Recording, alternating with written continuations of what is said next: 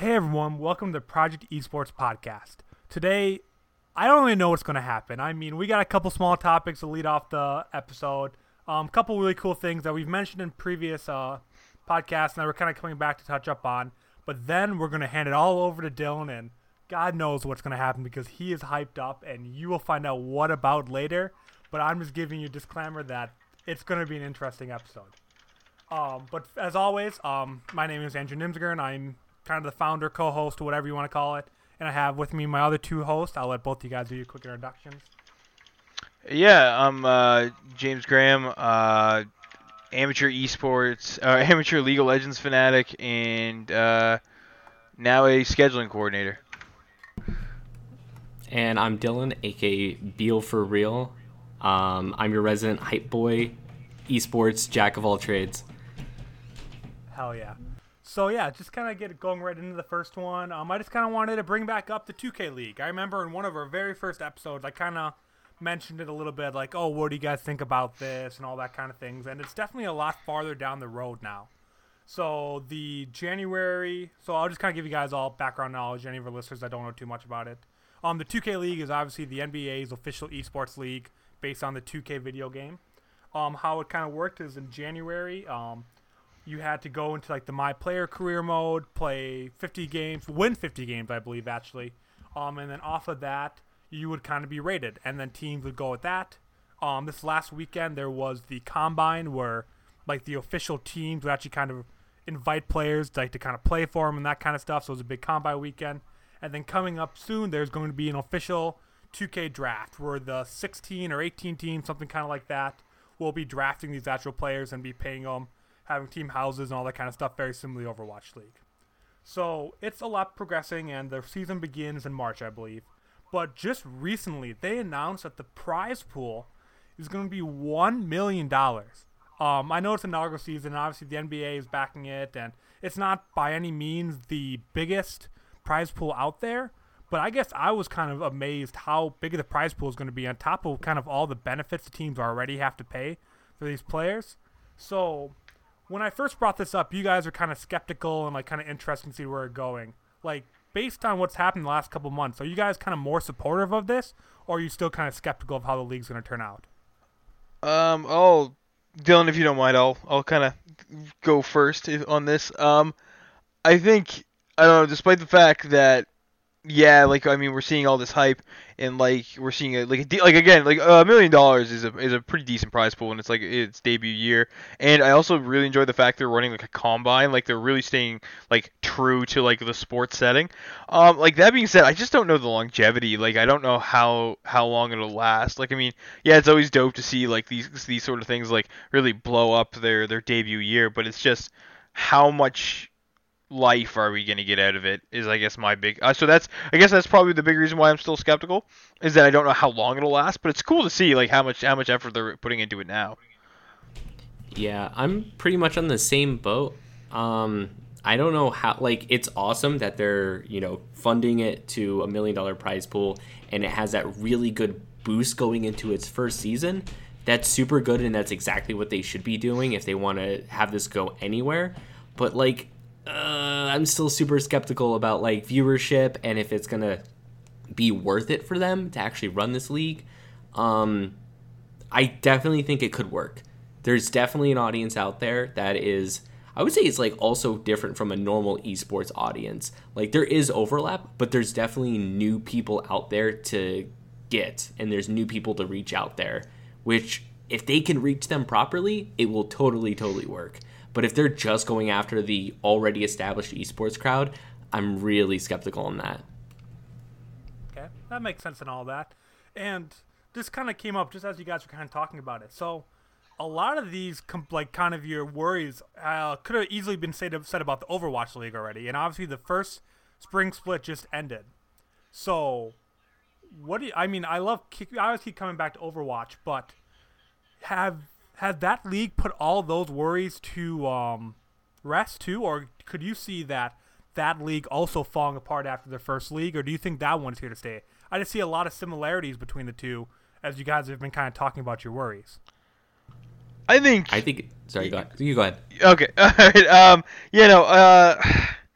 I think the where there is similarities between the two, I think where the genre of esport is different. Like Overwatch is like again like a team based like a team objective based shooter. I think is like the technical term for it. Where the 2K games is just straight up sports. So I think that's where a lot of my concerns come in. Like yes, where they are parallel and stuff like that. I feel like Overwatch reaches a larger market and 2K, where yes, they do have their own specific fan base. I don't know if a lot of those guys are like a lot of the 2K players that are like diehard fans are interested in seeing pro play of it. But that might I have a fairly limited knowledge of that scene, so I'm not too sure. I mean, I get where you're coming from, Andrew. Where I think that was my big worry with Overwatch is that after its first year, I was just like, I don't know what the hell is going to happen to it. But I think given how well it was received and how much media coverage it got and everything, like I mean, I don't think it's going to go anywhere for at least a little bit. But yeah, I guess the fan base and the genre, I guess, is my big concern for the 2K League. Yeah, and so mine and James's opinions are always parallel for the most part on a lot of things. Yeah. So let me just say basically that, but with a few different caveats into it. So my biggest issue with the Overwatch League going into it was the spectating aspect of it. Overwatch had a lot of issues with the spectator client and all that. They definitely resolved that. They made spectating it wonderful, and it works so well, and that's why I think it is doing really well right now. And I think it's going to still do good. The issues I do have with the 2K League is that the normal Overwatch person that's watching Overwatch is someone who uses Twitch already. It's someone who uses Twitch, is super into esports for the most part. Now, the average person I see watching the 2K League isn't that average esports watcher. I definitely see people outside of the Twitch sphere being into this and being like super on board. And I think those are just the people they need to reach. And they can reach them, like I said before, this is going to do really well, I think, because I know tons and tons and tons of people who play 2K and are super into it. It's the same type of crowd that has like a huge FIFA following, which I know Pro FIFA is a super big thing in Europe, and there is streams for that people watch. The issue is you just got to learn how to capture that correctly. And if the 2K League can do it, this will do well. So I think it all hinges on that. Okay. And yeah, I guess I'll kind of put my opinion on it. I won't talk about the Overwatch League too much because you guys know how hyped I am. I definitely think that's here to stay for at least a while. But kind of going back to the 2K League, I think I'm still up in the air about how well it's going to do. I do think that it's going to do well, and I do think it'll go on beyond just one season or two seasons. I think it will be around for a while. But I think the NBA is doing everything right in building that base that you're kind of having the problem with, Dylan, is that the average 2K player may not, or the average NBA fan may not be the one that is interested or already watching Twitch. Well, they just put the G League onto Twitch. So they're definitely doing these right moves and definitely thinking big picture about building the esport. I don't think that putting the G League on Twitch was exclusively to help the 2K League, but I definitely think that had a really big impact on that. And I think the NBA is just being very smart about how they're doing this, that they're going to find a way to make it work, and that they are going to find a way to make that work because, I mean, there's a reason that they can come out with a new 2K game every single year and make money on it because these kind of sports franchises are that developed and that popular.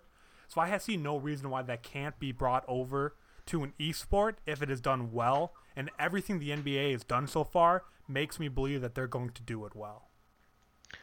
Yeah, I mean, like even if you look at the I myself, I am unfortunately a big Mavericks fan, and they like Mavericks Gaming is actually like I think it is called Mavericks Gaming is a decent like they're like, and a lot of these teams follow the same setup, whereas like they're trying to establish these very very active like Twitters and stuff like that to really promote the game as well. So it's not like it's a half-assed effort to get into Mavs Gaming. Yeah, it's not a half-assed effort to get into the esports scene, right? Like they're really giving it their all. And I mean, I guess like even looking at the Mavs esports team, they're sitting at like 26K followers, and this was set up in May. So I mean, yeah, man. I guess I mean maybe that puts some of my fears to rest that they're really doing a good job with it. Like but it's again it's just longevity. I guess it was what it really boils down to. Dylan, do you have any last points, or kind of want to move on to the next topic from here? No, I think that just about covers it. Oh, yeah, James, I'll kind of hand it off to you, and let's see what you kind of got to go on about today. Yeah. So I think I'm gonna kind of have a bit of a throwback to the previous podcast I was on because I of course missed last week due to scheduling errors, aka my sleep pattern. So two crazy good things happen in the esports scenes, both in realms that I'm not exactly familiar with. The first one was Jijuri, I believe I'm saying her name right. That's how I say it. Yeah. Is set to join the Shanghai Dragons. I know we've talked about it previously that the Shanghai Dragons have not really had a really good debut season.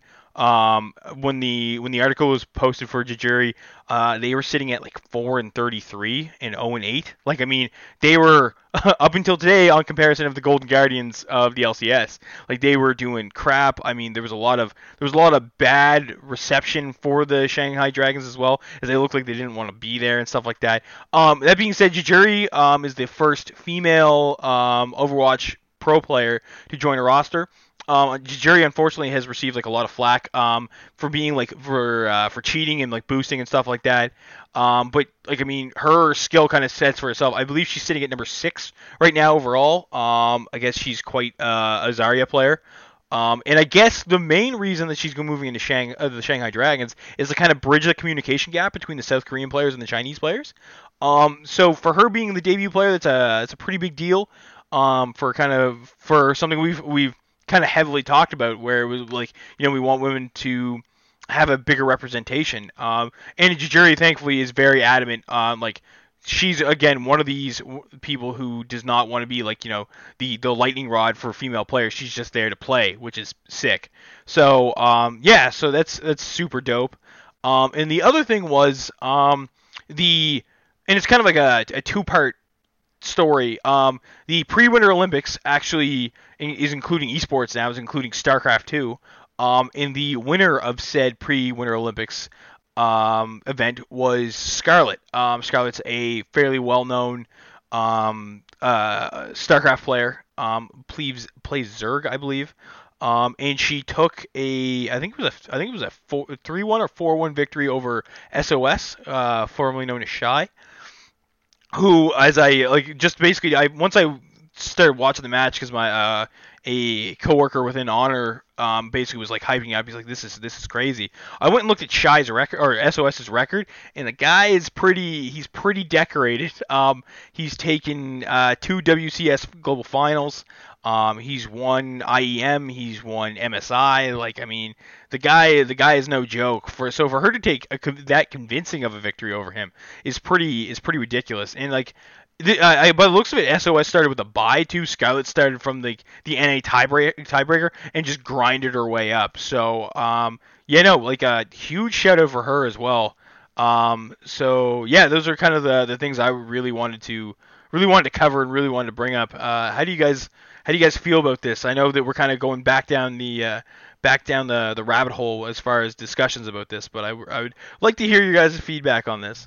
So you know I got to talk about StarCraft. I knew you would. I'll let you take Yeah, that, so and then I'll put in my Overwatch one because I got a lot to say about that. Excellent. So Scarlet's been around for quite a while now. I think at least being very competitive in StarCraft, at least 2013. So Scarlet's been around for a super long time. I believe she dropped out a little bit right when StarCraft was starting to die initially. I think she dropped out to try to get really good at Dota 2. And I think that never really took off, and she came back to StarCraft. And this is actually an amazing accomplishment. I know like StarCraft isn't doing the best in terms of esports, but SOS is one of the best StarCraft 2 players by far. Like, this is definitely not an easy thing to do. So this is definitely an amazing feat. And there's only like a handful of non-Korean players that can say that they have gotten close to this level. Maybe even not this far. I would probably say Stefano, Huck, Jinro, and Scarlet are like 4 in the entire history of StarCraft. Are like 4 of the only good players that weren't Korean to get to this kind of level.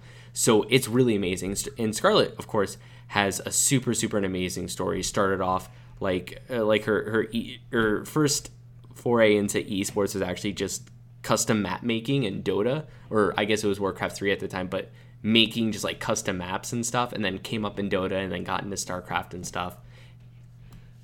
Oh yeah, I like as you're telling me this, I'm like reading through like her trivia page, and yeah, the as her and her brother, I guess, were like big Warcraft map makers. The other thing is crazy too is now that you mentioned too his name, I believe Huck is also Canadian, but that was a big thing about Scarlet too, is that she's a Canadian as well. And I also think it's super dope that she's like known as the Queen of Blades. Like that's like the title she's been basically given at this point. And for some reason, like Canada is just really good at StarCraft. Like they have really good pro players. Their collegiate scenes, like Toronto, is amazing. Like they're really good at StarCraft. I don't know what you guys are doing up there, but good stuff with StarCraft. Yeah, I don't know either, man. But yeah, no, and that's just it. I thought it was super dope to see.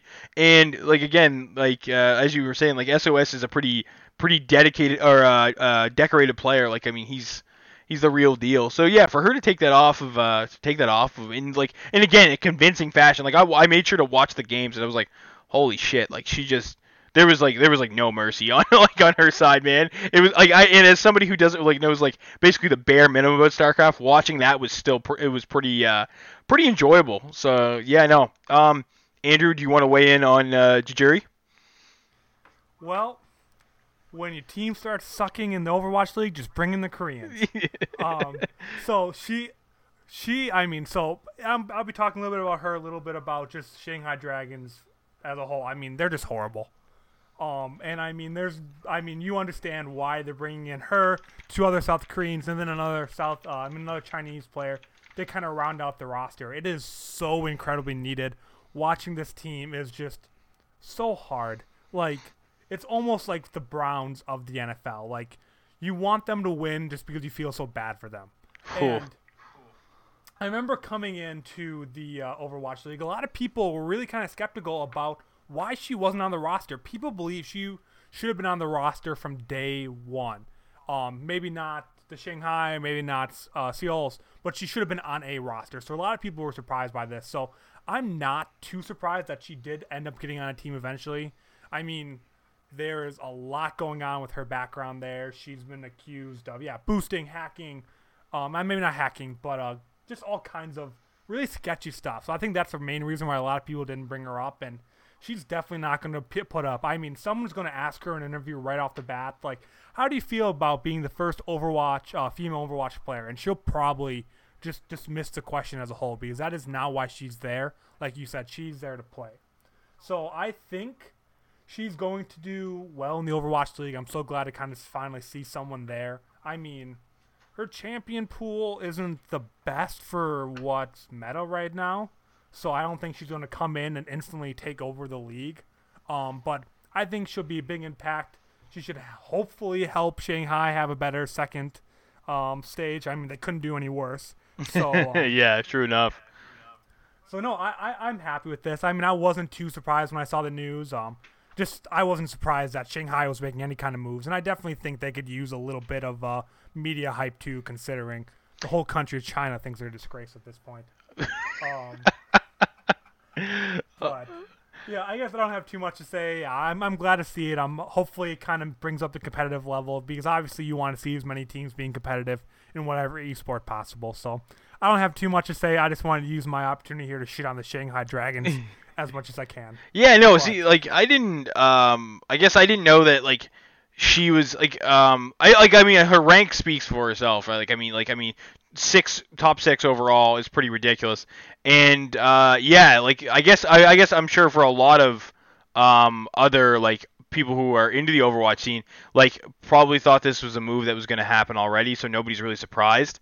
Where I feel like guys like myself who don't really have a shit ton of exposure to the scene see this and like, oh, this is dope, this is wicked. Where like all the diehard fans are like, oh yeah, this was bound to happen anyways, right? So, and I do hope she kind of basically assumes like, because I think you're right. I think that's going to come up in an interview like immediately where she's going to be asked like, how do you what do you think of like all the claims and stuff like that? And she's like, I don't care. Like I'm just here to play Overwatch. So yeah, no, that's pretty dope. I'm glad this wasn't surprising news for the Overwatch scene. I guess is kind of bad / good as that sounds. Like, I mean, I'm happy this is just like, this is an expected move more than anything. It had to happen. I think if she wouldn't have been added this season, she would have been probably added to an expansion team or something kind of like that down the road. I mean, if she still would have been playing, of course. But so yeah, I mean, I wouldn't say like, oh, I knew this was going to happen to this team, like yada yada yada. But like, she's a good enough player that is known in the Overwatch League, and I'm not even huge in Overwatch, and I'd heard of her. So yeah, exactly, right. Like because I know you can say, I wouldn't say you consider yourself casual, but you consider yourself like a pretty, or no, yeah, I guess you would say you're more of a casual player than anything. So yeah. Yeah, no. Okay, so, wicked. That's dope. I think this is the time of the night where we get to hear Dylan basically hit us with word vomit. I think this is what's. Yeah, Professor Dylan, introduce us to our topic of the night. Yeah. All right. So we're gonna go right into the fighting games talk, and I had a really good conversation with Peter Xenos King the other week. I think it was a couple weeks ago. We put out the interview with him, and he's a super big fighting games player and streamer and stuff. And we got to talk about a couple fighting games. And EVO's coming around, and that's going to be super hype. And so what they did is they had a stream with Red Bull, because I guess Red Bull's like the big sponsor this year for EVO. So if you guys don't know what EVO is basically fighting games aren't, like, each fighting game in itself isn't big enough to warrant like a big world tournament or anything like that, or a world championship. And so for years and years and years, they all kind of have been coming together for just a big, huge kind of convention, sort of, is the best way to describe it. It takes place over 3 days, and they have every fighting game you can ever think of there. So there is the main stage ones where basically you'll see the main fighting games, the most popular fighting games. Those are the ones that are on the big stage. People watch those. They're streamed and everything.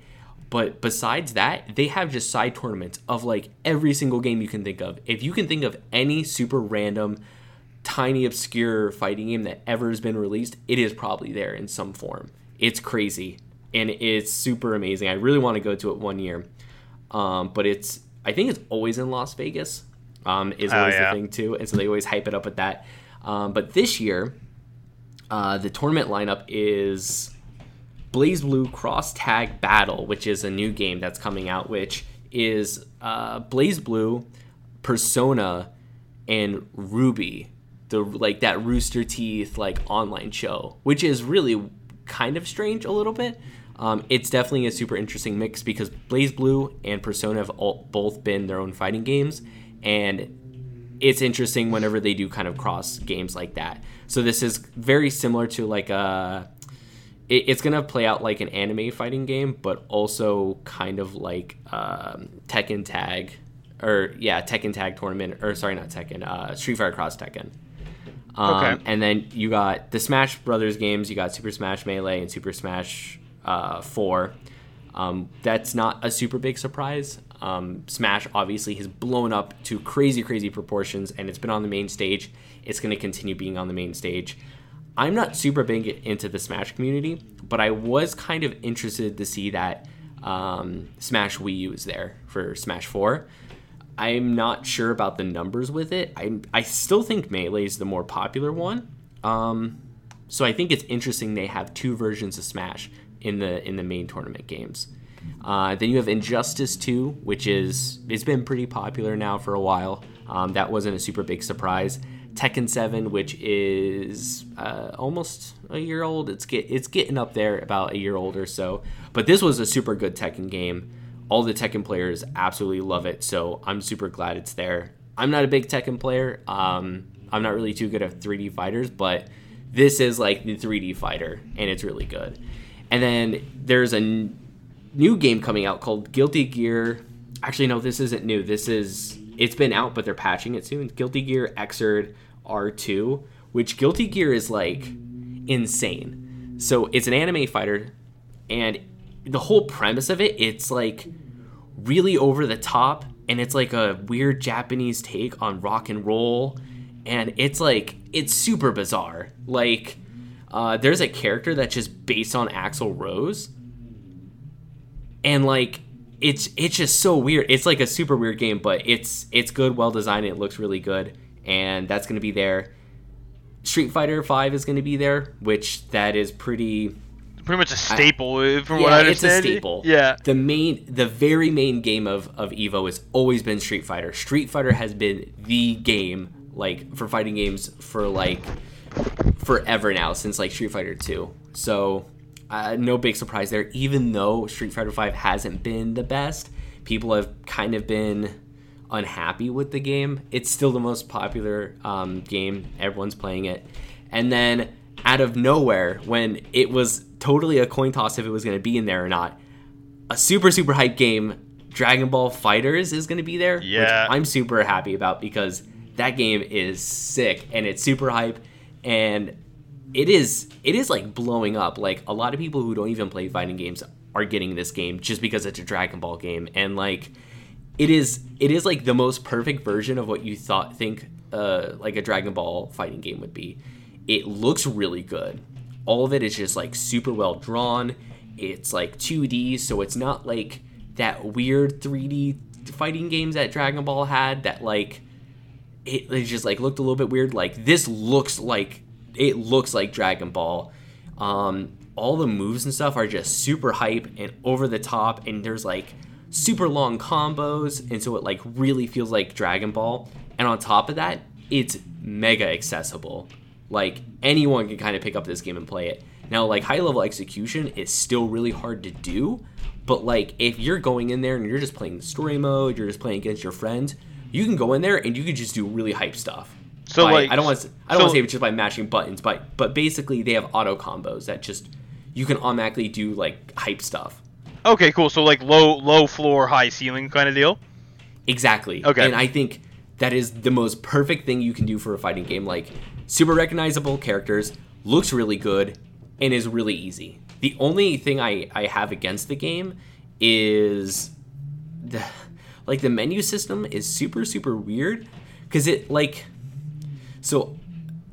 brings you into like a lobby, like a virtual lobby area where you have to walk to the different modes. It's like really weird. Yeah. It's like a hub world. It's really weird, so it's not like normal menus. But besides that, it's super good.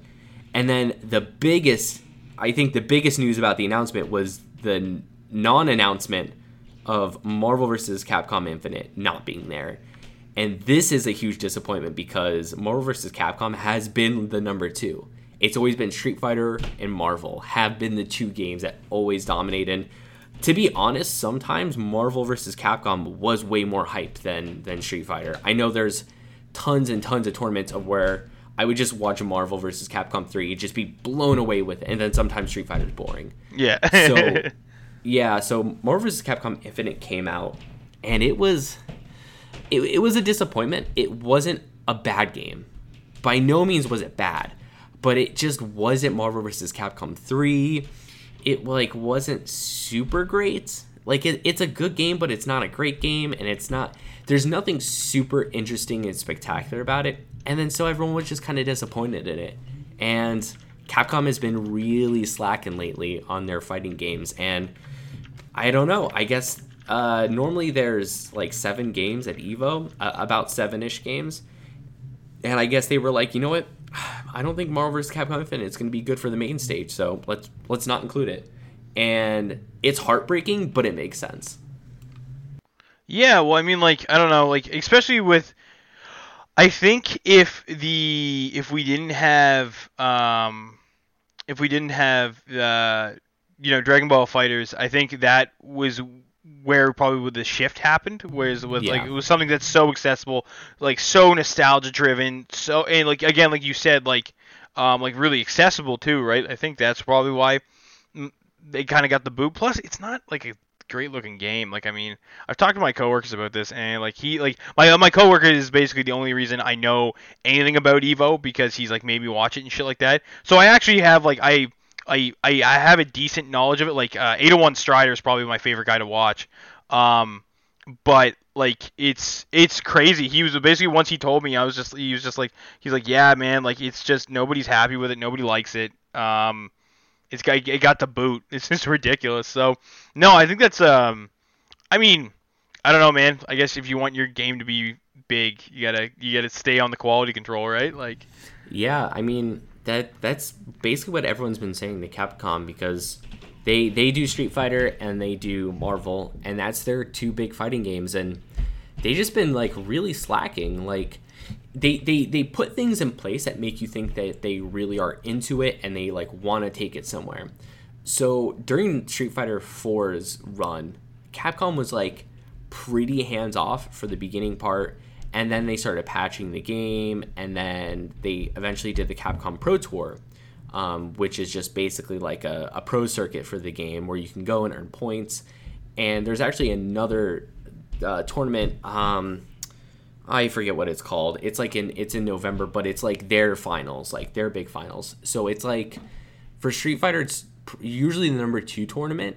I think the prize pool is a little bit bigger than Evo's, but in terms of like prestige, it's definitely number 2. Mm-hmm. But they had that, and that was super good, and that worked really well. And then leading up into Street Fighter 5, they just hyped the game up, and they seemed like they were super into like, you know, like, oh, you guys like fighting games and you want to play at a competitive level. Let's do all these things to bring it there, and they just fall short, and it really sucks because they did things like. Isn't one of the you could buy the Evo like stage kind of thing as like stuff like that. Yeah, like they even have stuff like that. And so a big thing in Street Fighter 4 was the different versions of the game because it was really hard to play locally with people unless you lived in big areas of where people played, obviously. So you can like you would go down to tournaments, your local tournaments, and that's where you get your big practice. But besides that, it was online play. Now, the big issue was there were separate versions of the game, and they weren't cross-play because this was like Xbox 360 and PS3 days. And every good player played on console, specifically Xbox. And so you were at basically a disadvantage if you were a PC player because like you didn't play against anyone good, and you couldn't really get any good training online. And so Capcom was like, oh, well, that sucks. How about we do crossplay? And they put that in the game, and like their netcode just sucks. And it's just not good. And they don't really like put like, I don't want to say they don't put the effort because they have to, but like it just never gets to the point of where it's like, oh no, this is seamless. This is really good. Oh, we really like this. This is dope. It never really gets that point. Like they put the things forward, but they just like don't follow through with it all the time. Yeah, which to me with something like like Street Fighter's like man, like it's like world renowned. Like it's like the fighting game. Like when you think fighters, you either think Mortal Kombat as like the pioneers too. Mortal Kombat or Street Fighter. Like those are like the big two, right? So for to hear that Capcom's just basically kind of said, you know, like more or less fuck it, right? Like it's really discouraging. I mean, it opens up avenues for again like, you know, Dragon Ball Fighters and stuff like that. But I don't know, like something that's such like a mainstay for everybody. It's just a real shame to hear, I guess. But I guess going back to that the note of smaller tournaments, because I did, this was on something I also wanted to kind of weigh in on. Evo is the only place that you can really watch competitive Killer Instincts, which I thought was always really fun to watch. As somebody who like grew up with that game, it's really cool to watch the new version played in competitive. So yeah, no, it's got a soft spot. Literally any game. Yeah, like even like just super super old games too. Like Marvel vs. Capcom 2 is going to be there. Like every version of Marvel is going to be there, but like on the side tournaments. Yeah. I don't know. I'm definitely excited. We haven't seen a lot of super high level play yet of Dragon Ball Fighters. I know it's looking like this guy named Sonic Fox is going to be the best at it. He's a super, super big name in the fighting game community. He is good. He's really good at, I want to say, Mortal Kombat. He was like the premier player with the last Mortal Kombat game. And I think he's really good at Injustice too. I'm not 100% sure because I haven't been keeping up with Injustice.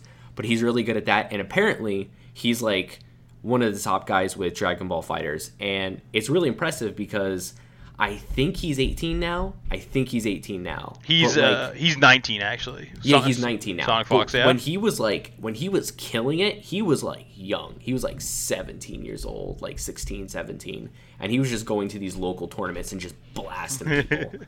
yeah. By the looks of it, his main games was it was Street Fighter and Mortal Kombat. Were his two big ones. Yeah, Mortal Kombat was the one he just like literally no one could touch him. It was like ridiculous. But the only high level Dragon Ball we've been watching right now has been Next Level Battle Circuit, which is a stream that's on. I don't remember which days it's on, but it's like a local tournament up in New York. Team Spooky runs it, which they run a ton of tournaments. But that's their like local weekly tournament, and that's basically where all the big fighting game locals happen. In terms of like the communities, it's like Japan has their Topanga League, which they're insanely good because they're like the Japanese bonjours that just beat everyone in fighting games.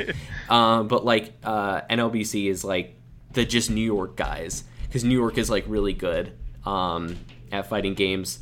And then there used to be a really big West Coast one, but they haven't been running it down because I think they had some change of like location or something. But yeah, the New York guys, they've been running it and they've been playing Dragon Ball Fighter, and it's been hype. It's been really hype. But I'm excited to see everyone come together and play some super high level play. I'm excited to see what it's going to be like.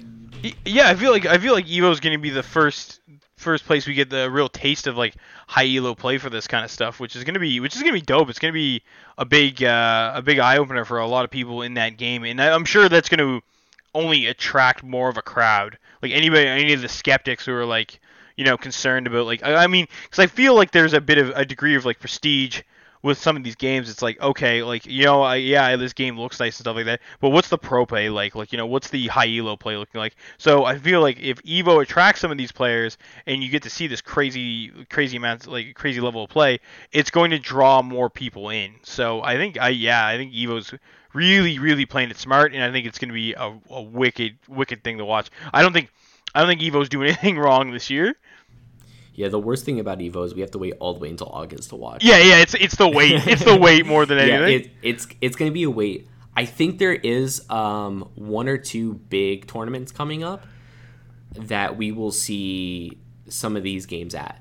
I'm not 100% sure. I'll have to let you guys know about those. But there is one or two tournaments before Evo that like they're usually like the prelude to Evo. So like after Evo announces the games that are going to be main stage, a lot of times these are the tournaments everyone's like, okay, now it's time to start getting serious about some of these games because like we want to take it to Evo and we want to do super well.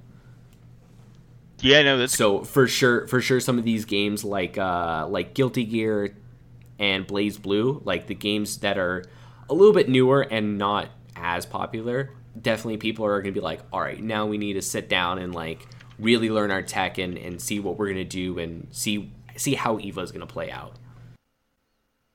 Yeah, no, it's gonna be super dope to see some of these debut. Like I'm looking at like some like Blaze Blue like screenshots and stuff like that, and like this game just looks like ridiculous, man. This is gonna be fun to watch. Andrew, I noticed you've been. I'm not gonna lie. Yeah, there you go. I've said nothing here because I feel like I do not belong in this conversation right now. Andrew's like, I don't understand half the words that they're saying. I literally have not heard of a majority of the games you guys mentioned here. I've been just Googling and Googling and trying to figure things out. I know what Evo is. I've watched a little bit of it. I know Smash. I know the big ones. I knew going into this that Marvel Capcom Infinite was very bad. I knew Dragon Ball Fighter was really good. Like, I knew the very base level. Like, you're talking to someone who lost to their girlfriend who had never played a video game before in their life in Street Fighter. That is how bad I am with fighter games. So I stay away from this genre. It's really cool, and it just sounds like such a different industry compared to anything I know. It doesn't really seem like any other esport industry. So I'm really, I just love sitting back and listening to you guys kind of go on about it, because I don't know anything about it. But, I mean, I'll leave you guys to talk about it. I don't have much to add to it, but just kind of listening to it is just very educational.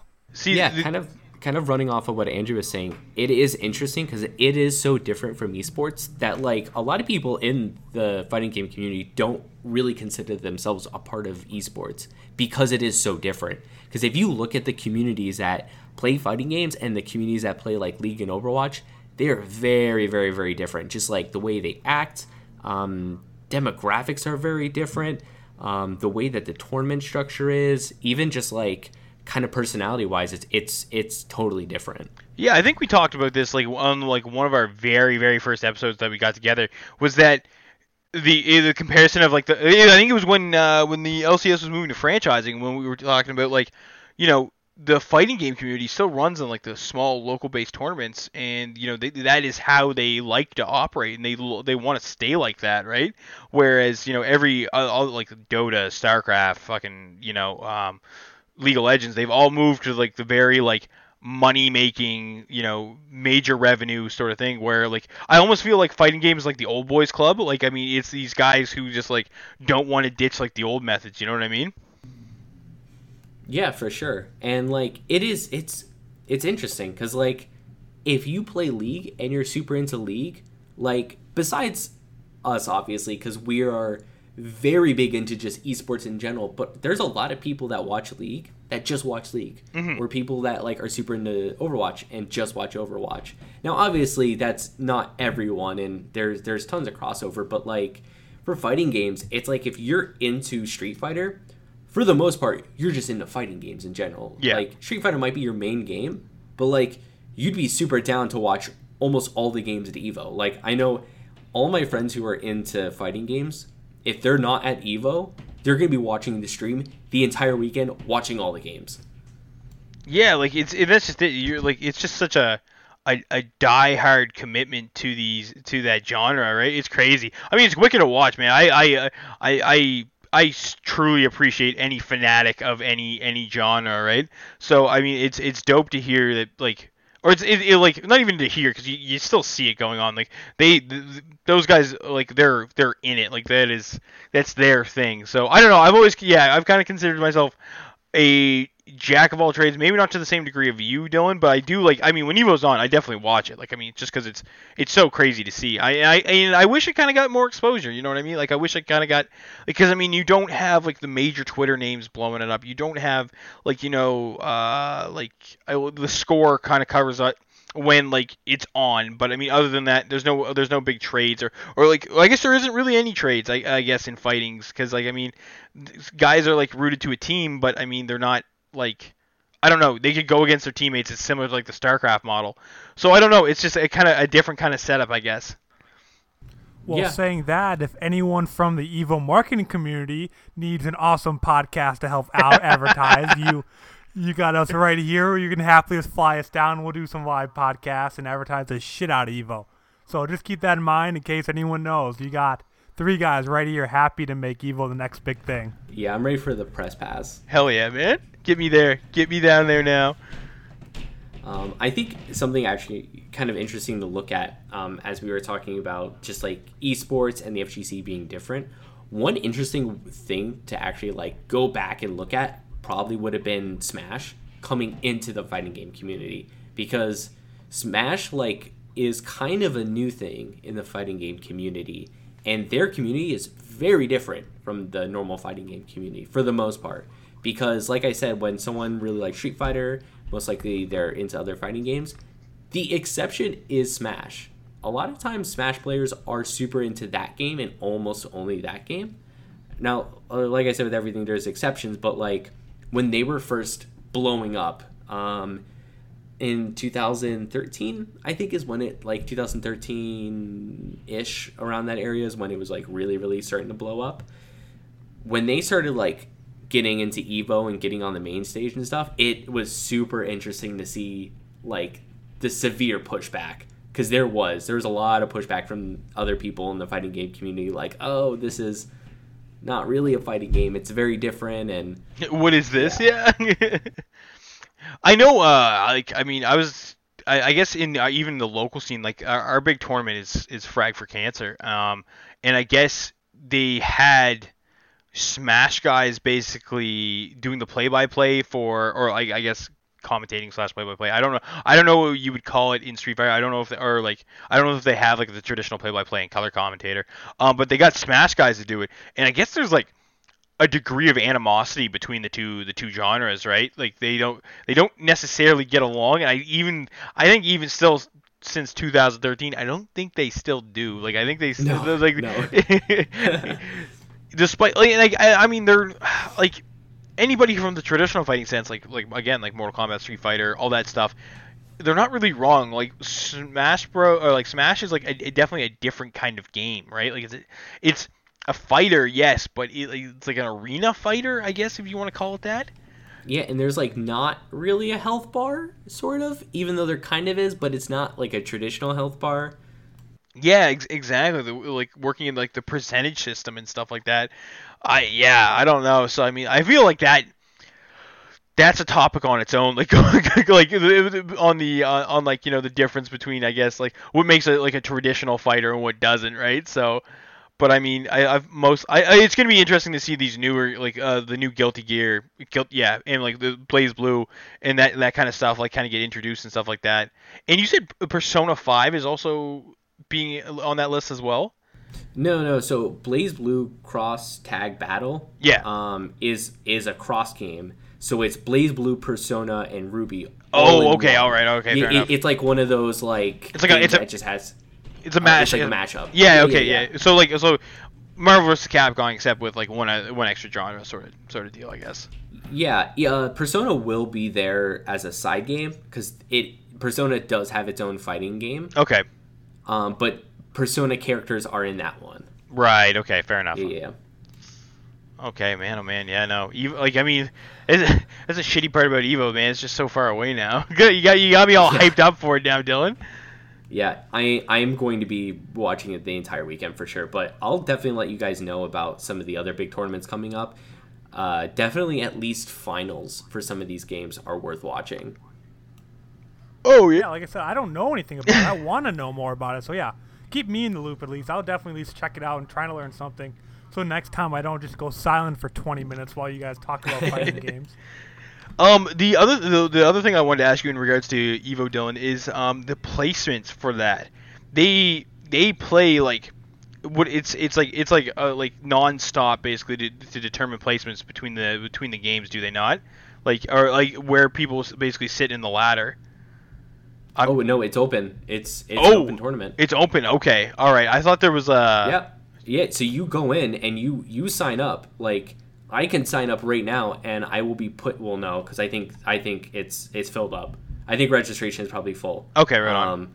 Maybe not for some of the smaller ones, but like Street Fighter is probably full. So if you get there, you go to the website, you sign up, and you'll get placed into a pool, and you might have literally the best player in the world, and he will stomp you in the pools. Yeah, like infiltration or something like that. Yeah.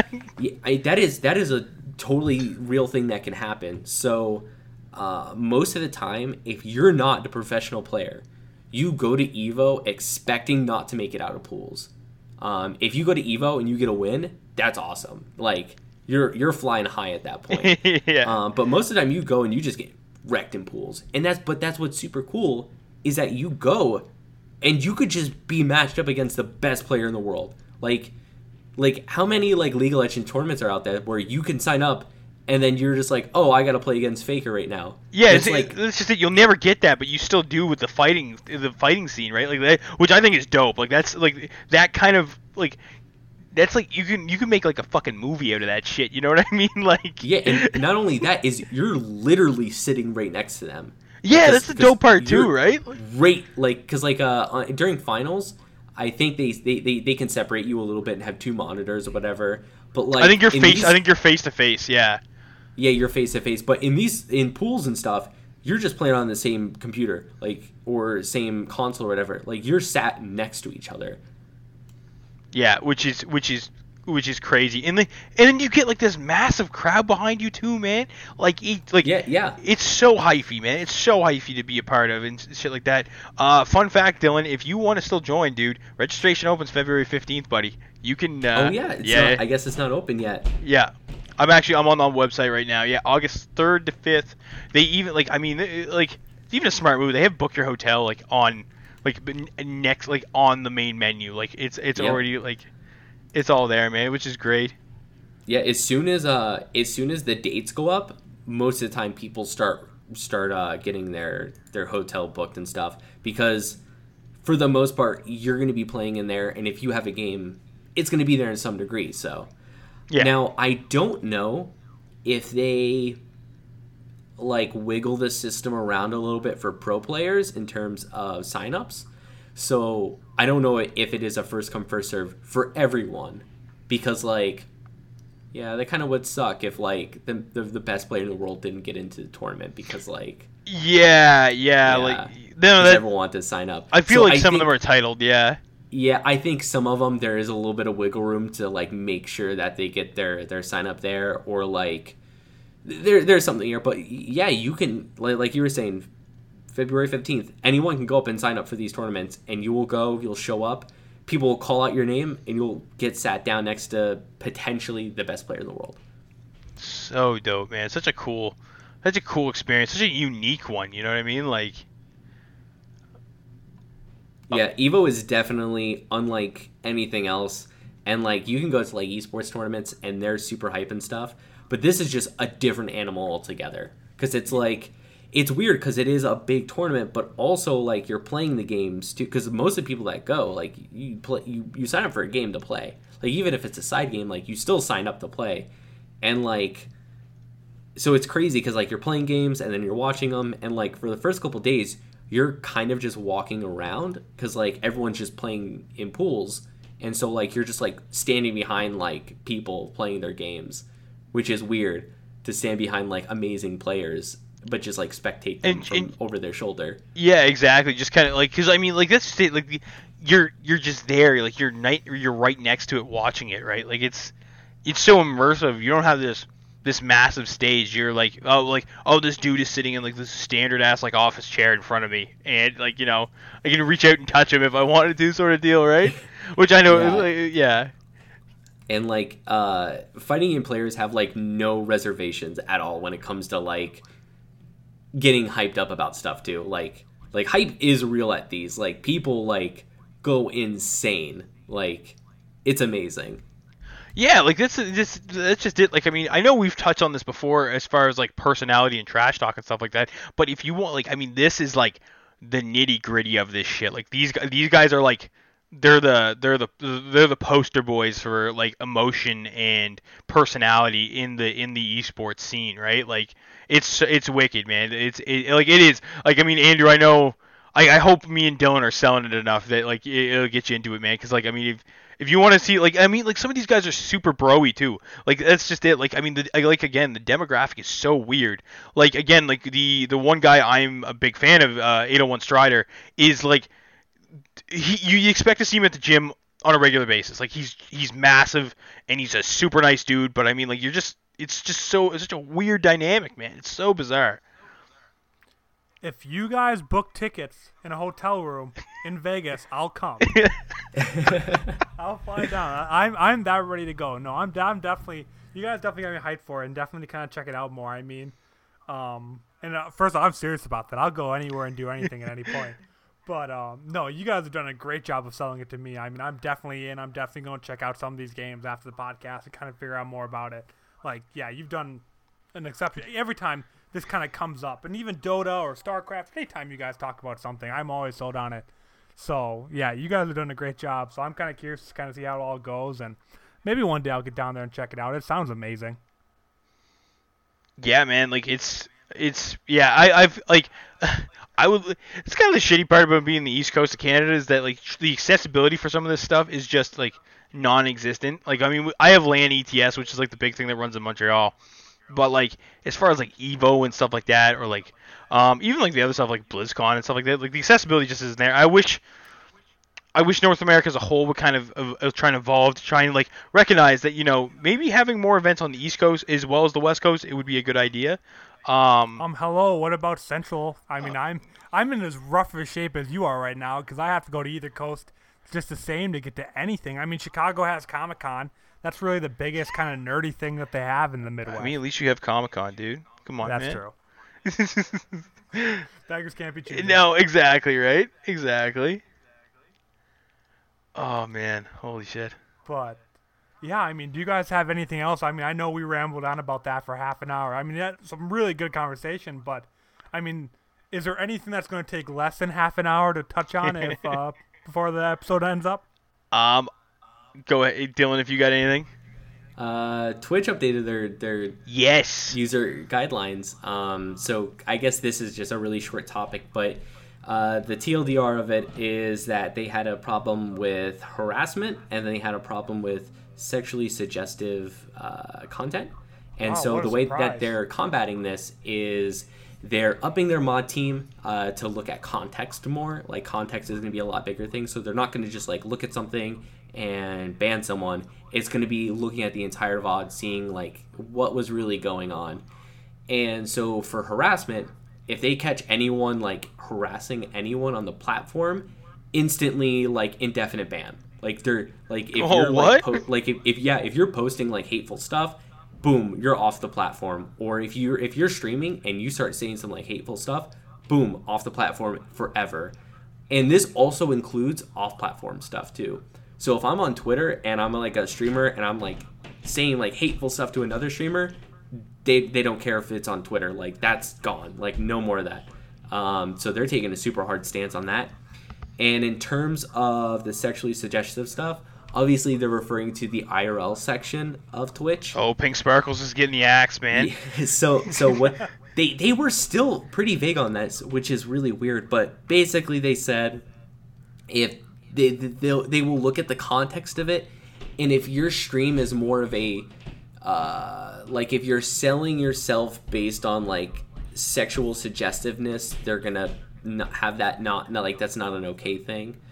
Yeah, IRL is just in a really weird spot right now because they do have that, but like some things are okay. It seems like such a gray area, right? Like, yeah, because It's hard. So actually, the way IRL works is you can't just IRL stream permanently. Technically, you can't do that. So the terms of service, I think it says, I'm pretty sure it says this in there. You can obviously double check, but this was even like an older terms of service thing, that to IRL stream, you still have to have video game related content in between your IRL streams. So I don't think I could be a pure IRL streamer. Like, you have to like actually have some video game content and then IRL stream. Now, I don't understand why this is a thing, because there's tons of people out there that just IRL stream and don't do any video game stuff. Like even non like related to any of that. Like, I know there's, I forget his name. It's like Jake something, but like he is just in Japan and he just like IRL streams him in Japan all the time. just like wandering around. Yeah, he just like wanders around. He goes and gets food and he hangs out with people and he just talks with Japanese people. So I don't know where that is. See, like things like that are weird because it's like technically it's like not in the guidelines, I guess. So anyways, IRL is in a really weird space and they're going to be looking at like context and stuff like that. And all this is also applying to VODs. So if you have a VOD in 2012 that you totally forgot about, that someone like starts making a ruckus about, you can get banned now, indefinitely. They did say that they're going to be working with some content creators who are currently breaking the rules to kind of get them back in line before this happens. Is it like so basically they're already in that gray area and it's like I don't want to say like they're trying to save them, but they're basically just trying to, well, I guess that's essentially what they are trying to do, is they're trying to Some of the save big them from streamers that they can't afford to lose. Exactly. There is some of those like, I mean like this could be happening other places too, but like they're big IRL people. A lot of them are doing sexually suggestive things, but they're big content creators, and so like even though that's a big part of their stream, they do provide a lot of just value to the platform itself in their other content. And so they're just going to be going to them and going, hey, you need to tone down these parts. Yeah. Because, like, with our new guidelines, that's not okay. So, like, tone down those parts, maybe just clear VODs, and you'll be fine. Okay, what's... And that's usually how this stuff works. Like, you always... I mean, you want to enforce it on everyone, but you also have to make a couple exceptions because you can't afford to lose your biggest streamers. I mean, that's such a big majority of fans that there's a lot of people that follow just IRL, and if you lose the top 3 ones and they go to YouTube or Mixer, like, that can hurt the program. That can hurt the platform in the long run. Yeah, it's something really tough that they're going to have to be tackling. Like I said, because there's just a lot of weird gray area and wiggle room. Like, not to drag this on too long, but like there is a section of IRL and creative that do body painting, and so like these people are just like really good at like doing body painting. Like they're really legit at it, but they're also naked. But it's okay because it's like art. But the weird thing is like there's weird things that aren't okay. Like so there was a body artist right, on there just doing the paint stuff, and it was like a cosplay one, and it was just super well done, right? And like all of it's fine, and then like she was like trying to brush some paint off, and she like brushed too hard and like lactated a little bit, and then got banned because of that. Oh, but I mean, like that's like such like that's not even an intentional thing. Like that's yeah, no, but it's yeah, that's so weird because it's like it's just it's a really weird gray space that they're working with in IRL, which I don't know. I don't know. I don't know how you would tackle that as like a company, because like it is one of their biggest one of their biggest areas of the site right now, and they have such interesting and creative content in there. But then there's also like all this weird stuff that could like not be okay that you wouldn't want on there, and it's complicated. Yeah, that's like, I mean, I feel like so many of those is like down the rabbit hole scenarios. Like it's just gonna go on for a hot minute of trying to figure out like what's acceptable, what's not. Oh. Whew. So that was that. Oh man, yeah, no, I unfortunately don't have anything as ridiculous to bring up. Everything else on my end is pretty tame besides what I brought up tonight. So, Andrew, do you got anything? I'm kind of the same boat. I remember you kind of touching on that. I didn't know if we're going to get to that today. I was kind of more interested in kind of how some of the repercussions happened kind of down the road when they really started forcing that. So maybe that's this topic that comes back up, but I don't really have much else to touch on tonight either. So I guess kind of with that, we can just kind of start wrapping up the podcast. As always, you can kind of find me on every single platform, NIMZ41. You Twitch, Twitter, Instagram, anything. Come chat with me about whatever you want. I'm pretty open and love just kind of getting talking to know everyone. James, Dylan, kind of take it away. Yeah, isn't your Twitter handle different now? Isn't your Twitter handle like? Oh, I just changed it. You're right. Yeah, so, yeah. Since I started Twitch streaming, I decided I need to separate the two. So personal Twitter is @AndrewNimsgern. My Twitch one is @Nims41. So either way, you end up finding me eventually. But yeah, so that has changed now. Thank you very much for bringing that out. Yeah, no problem, Totally buddy. Forgot. It's all good. You can find me on Twitter at James ARE Graham. You can find me on Twitch at Howie HAOWII. It looks like I horribly misspelled Hawaii. You can also find me on League and Warcraft as well, or I guess the BattleNet app. Yeah, and Dylan, go ahead, buddy. Yep, and I'm at Beal for Real on most platforms. Feel free to message me if you want to get hype about fighting games. Awesome, and that does it for this week in the Project Esport podcast then. Thank you all so much for listening. Don't forget to subscribe or follow. Just sharing this podcast with anybody is super appreciated, guys. Yeah, and all our new episodes go up every Monday morning, so make sure you subscribe so you can get that downloaded. All right, I'm James. I'm Dylan. And I'm Andrew. Thank you all so much for listening.